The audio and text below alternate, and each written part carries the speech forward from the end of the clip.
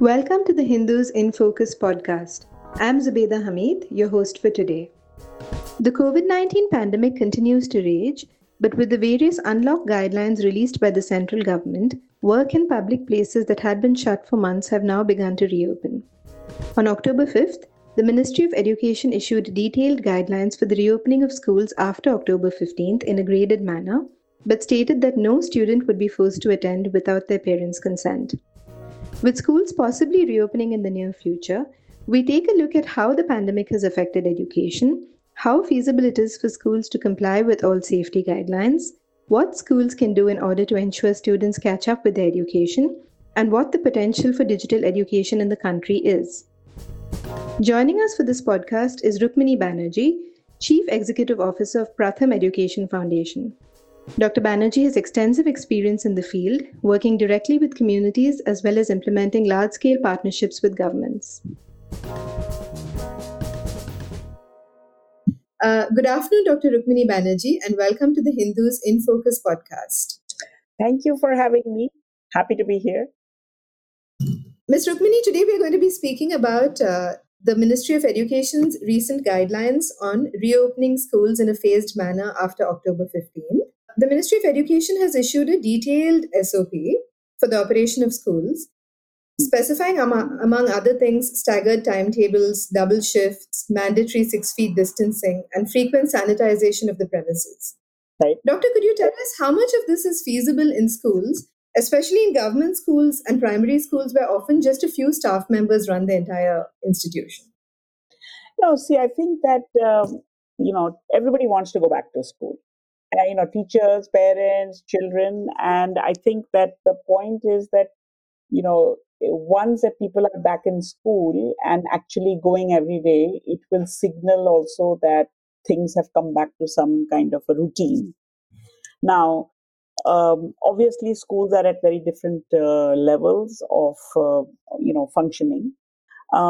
So, apart from the fact that you need some additional inputs like sanitizers or masks or things that need to be additionally brought, I think the rest of it can be managed by a reasonable and a kind of a sensible phasing in, right?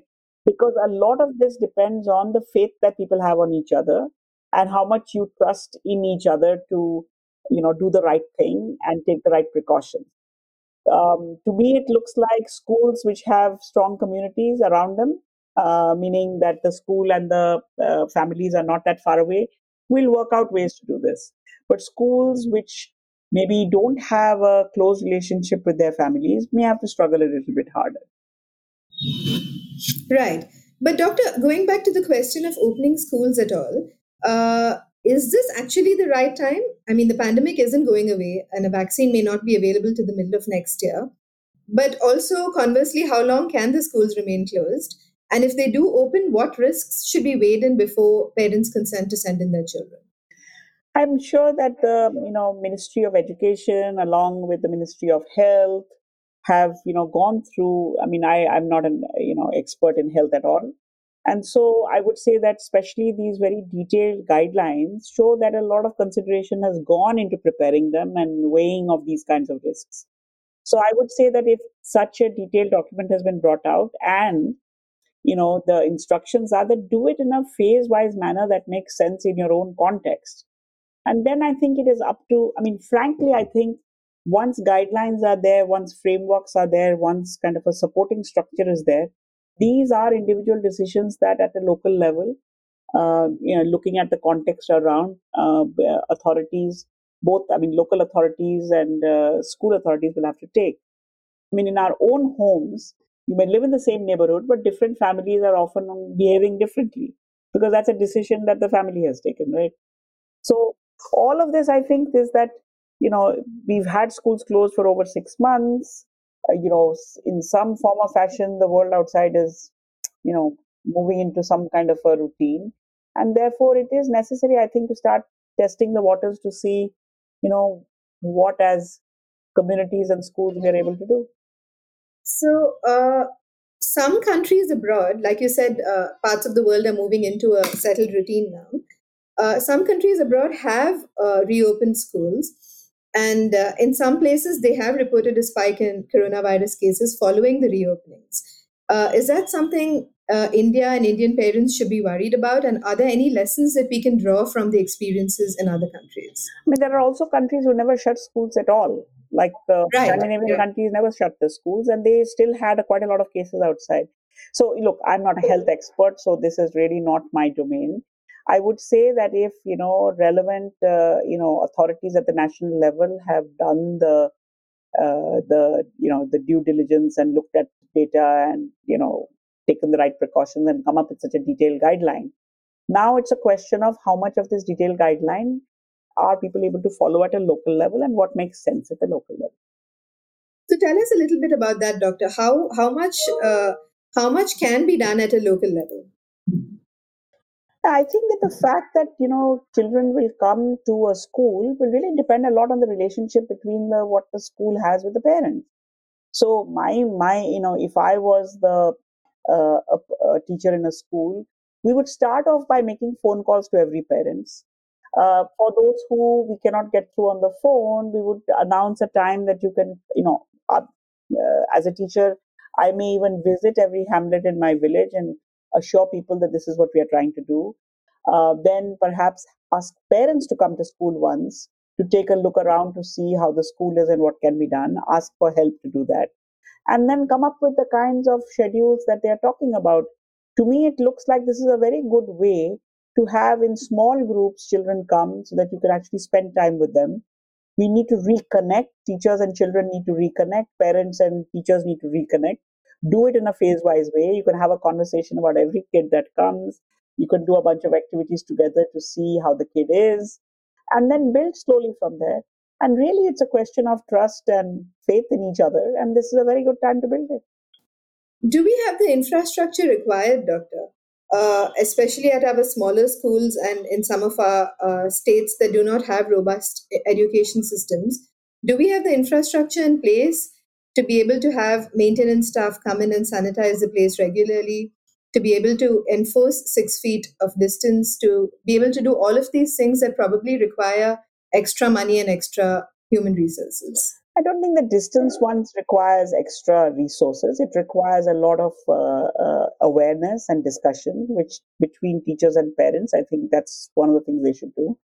As I said, I think sanitizers are something that we'll have to have. Drinking water and regular water supply in the school will be necessary if we need to wash hands. And I think that these are things that, well planned between the panchayat and the school can be done. I mean, we are managing to do all of this at home in whatever resources we have. And therefore, I don't see why, if it is properly planned, properly discussed, we should not be able to carry out a reasonable way in which this can all begin to happen. Should schools open at all levels, doctor, primary as well as secondary, or will it be more difficult to enforce some of these norms among younger children? Now, I think that the older there are children are at different ages and they're able to do different things.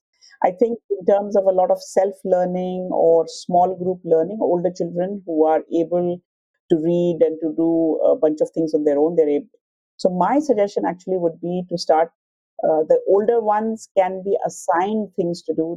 Anyway, the people who teach older children, the people who teach younger children are different. So they are not really competing for the same teacher resources. Uh, I think phasing in reasonable numbers. Once, as I said, get your parents in, talk to them, win their support, give parents something to take home. Then they start with bringing some children back in rotation, or have all children come back, but come back at different times. These are all permutation combinations that the SOP suggests can be done.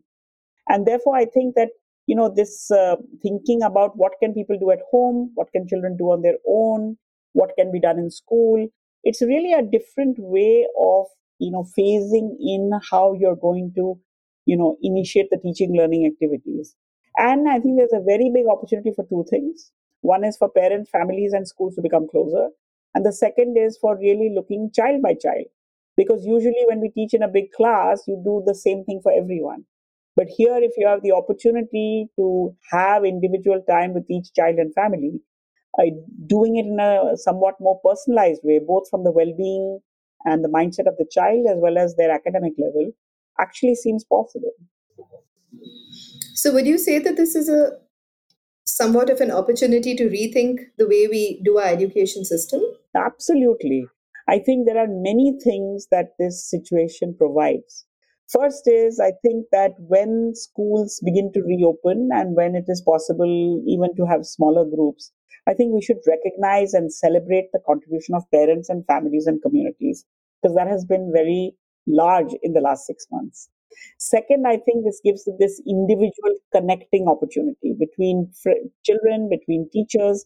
Normally schools open in one fine day and everybody shows up. Whereas this, if you are going to do it in a phase wise way, you're able to actually welcome every single child. Thirdly, I think it's an opportunity to see with this big break where each child is at, both emotionally, or socially, academically, and you don't have to use your traditional means of, exams or anything to figure that out. You can figure that out by doing activities together and so on. And our suggestion from Pratham has been that, if we spend the rest of the year really focusing on catch up, on, we have a big, problems in India with children not having the basic foundational skills. And this may be the time to really put other things aside and focus on that. There are calculations that we've done which suggest that if you were to really do this well, particularly for kids who are in class 3 and upwards, you may end up better off in terms of foundational learning than you were when the COVID crisis started. So I think it's a very important time to really think what is the right thing to do once kids come back. Of course, this phasing in and all of this is this will be a phase of stabilizing things. I'm sure you're familiar with this study, which is being cited a lot from Pakistan, which looked at the consequences of the earthquake 5 years after the earthquake had happened. And what they found was that the economic indicators of those families had gone back to pre disaster levels, but the learning levels of the children were still way behind. And the study attributes that difference much less to the fact that schools were closed and much more to what was done with the kids once the schools opened. So I think that I would caution against hurrying up and going back to the syllabus, trying to finish the whole year's content in the next 6 months, and instead just take our times to really rebuild back the foundational skills for the kids who are, as I said, class 3 and older, because then they'll be able to tackle everything that comes to them in a much more equipped way than it was before the crisis happened. Doctor, going back to this study that you cited and also about how much children have missed out on, uh, because of the pandemic and the lockdown and the closures of workspaces in schools, we already have children in India missing out on things like essential vaccinations, in addition to their parents often having lost their jobs. And experts are also fearing that this will adversely impact child nutrition. In addition to this, we have suboptimal learning outcomes, as the ACER reports have shown. So, how bad is the situation now in terms of primary education and enrollment in schools once the schools reopen? And what other second order effects can this have? See, I think that we have very high enrollment levels, right? So we know where the children are in any community. Once schools open, this reaching out individually, child by child, will be necessary, because as soon as personal efforts are made, whether by phone or by inviting parents or by going to visit them, children will come back. Everybody wants to come back to a normal. There will be cases, there will be particularly vulnerable families, and so obviously, what to be done with them has to be thought about. But I think that this is, again, I think there will be an effort to send as many children back as possible. On the health matters, again, I can't comment on the vaccination and other things, because this is a whole other health aspect. But I think the midday meal is going to play a very important role, and the midday meal may be a very important source of bringing back nutrition. Therefore, in any case, we serve midday meals in school. They're just even more important, and so I think the focus of the school as well as of the community to making sure that midday meals happen well is necessary. And then, as I said in my last response, If you look at the learning levels of children, if you look at, I mean, this is a podcast, so I can't show you the data, but if you look at over time ASR results, year on year, you will see that depending on the state, depending on the cohort, there is, I'm just giving you an example. If I take Uttar Pradesh, there is for the younger age groups, different cohorts, different years, something like a 5 to 10 percentage point improvement in their basic reading levels in a normal year. But but when the state has made, as they have in the past, a very concerted special effort by putting aside time, putting aside energy for building basic reading and math.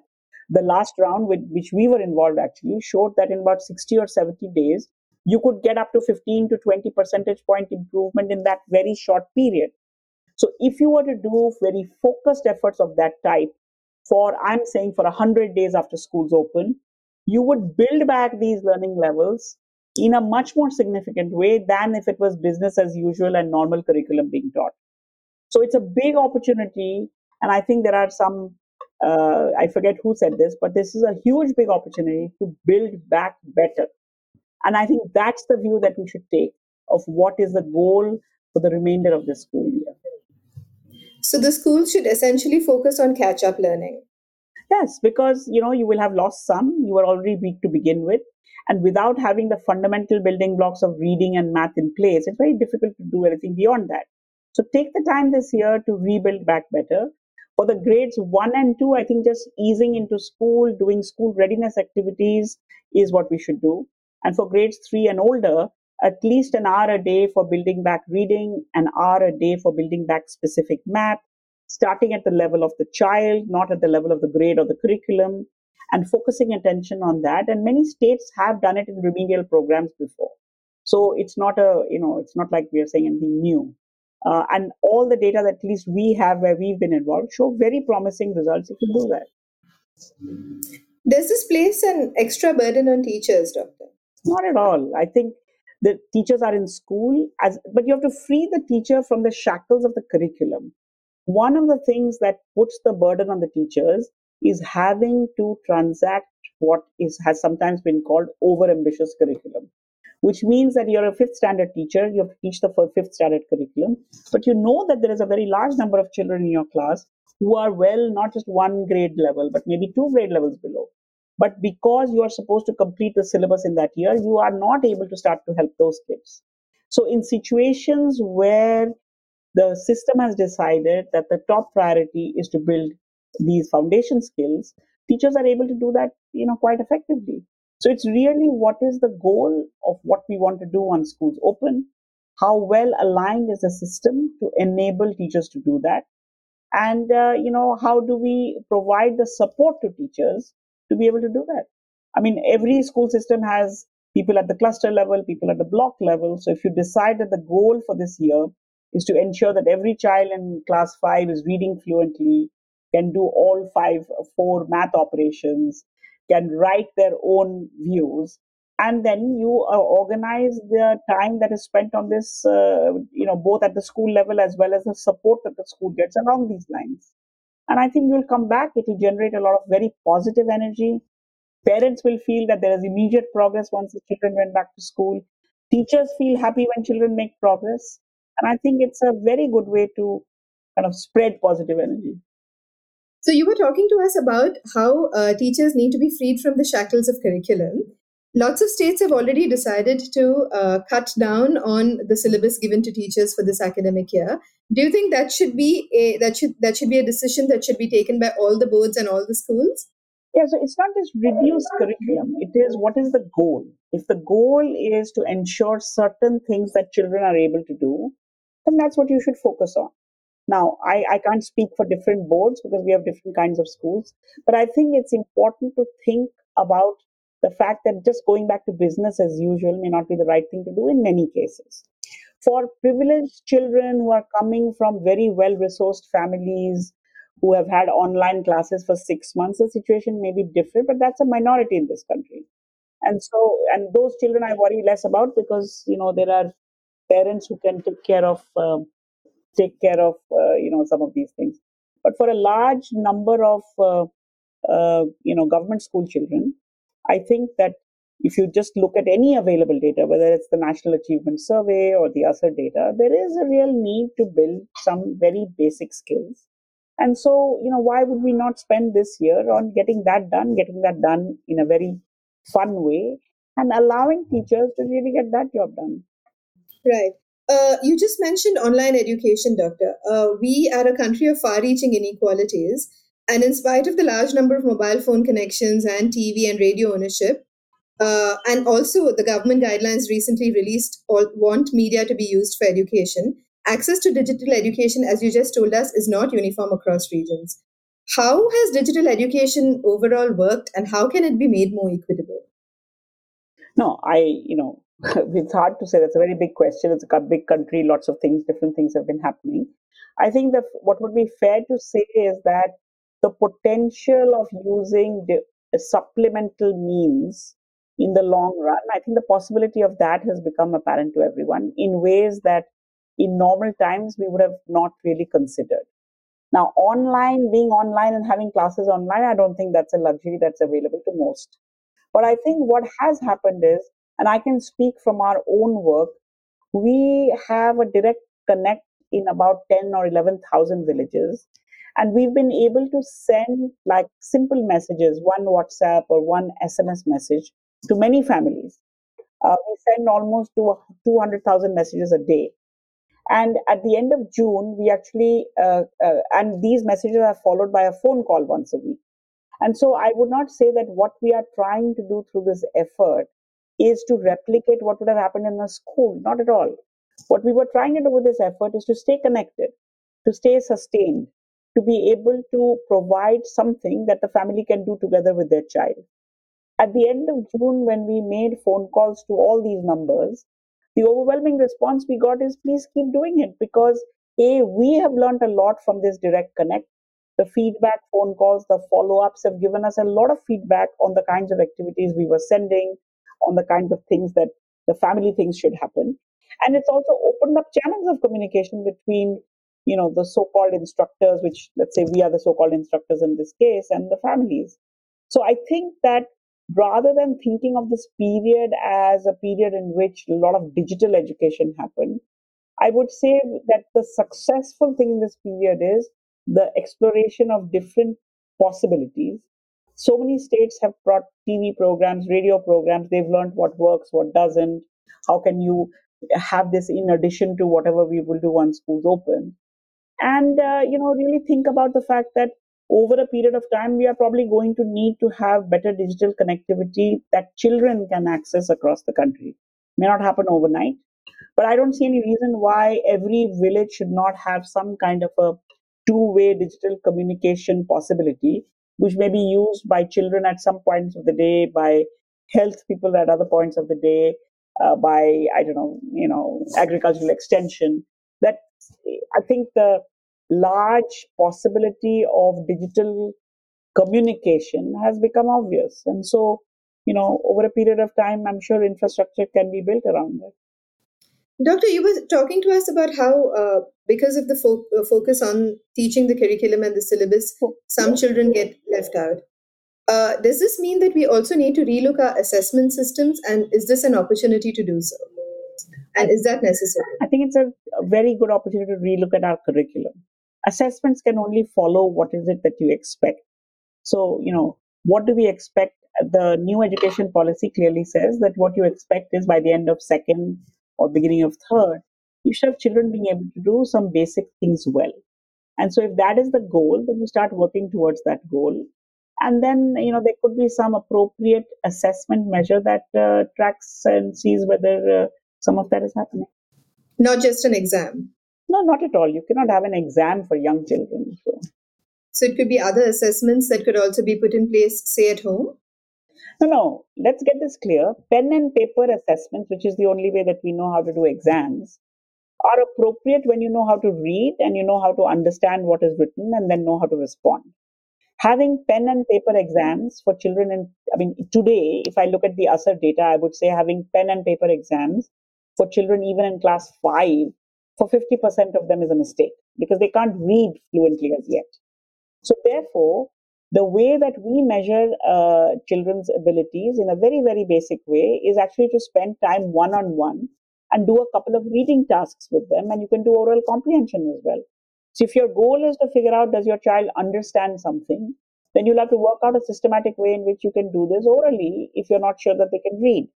So, I think the goal has to be fixed, and the national education policy has fixed a very basic foundational level for for class 3. Now, if you're able to reach that level by class 3, then by class 5, of course, you can have some pen and paper kinds of things. But really, the real thing that matters is how a teacher assesses her child in a simple way, and how she can therefore, tailor what she's doing in her classroom to make sure that the majority of children benefit. So it's a question of how you set your goals, how you set up your system to support the acquisition of these goals. And in that support, assessment would be one part of it.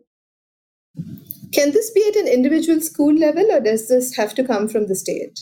Well, you have to have some national goals. Our national education policy has set a national goal, which is a perfectly reasonable goal. And then, you can work out what is the frame around this. And, I think we're making it much more complicated than it really is. It's a very simple thing. Children go to school, they learn some basic things, support the children to learn those basic things rather than accelerating a curriculum that neither the children are able to achieve nor teachers are able to deliver. And so, bring it down to a level where everybody can participate. We have 95% of children going to school today because the going to school is understood by parents, by teachers, by the community. I think there needs to be, and I think the NEP, at least for the early grades, is heading in that direction.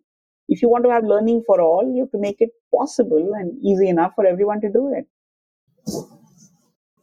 One last question before we go, Doctor. The guidelines released by the ministry also focus on giving time for the child for their emotional and mental health. How important is this, especially as lockdown restrictions are easing and people are getting back to normal, but there is still a huge problem in terms of job losses and the economy? And see, the economic condition is what it is, and it will improve in its own time. And schools can't really do anything about that. What schools can do is to create an environment where children feel safe and they feel secure. And despite whatever is the condition at home, when you come to school, you can be with your friends, you can be with your teacher, you can be on, learning some new things. And obviously, in any aspect of our life, social, emotional, well-being is a necessary condition for us to be able to function well. And I think schools will play a very important role, because a big thing that has happened during school closure is that children have not been able to meet their friends. They have not been able to interact on their own. And all of these things, I think, are very important for your well-being and for your, overall, feeling that things are back to normal. So I do think that, in a safe, phase-wise, reasonable way, carrying people along, if schools start opening, it will improve the well-being of children, of adults, and of everyone. Because opening of schools schools were the first to shut, and potentially they're the last thing to open. And doing it in a safe and secure way that you can celebrate that my village, my community is kind of getting back to some new routine will be a big positive for everyone. Right. Thank you so much for speaking to us today, Dr. Rukmini. Thank you.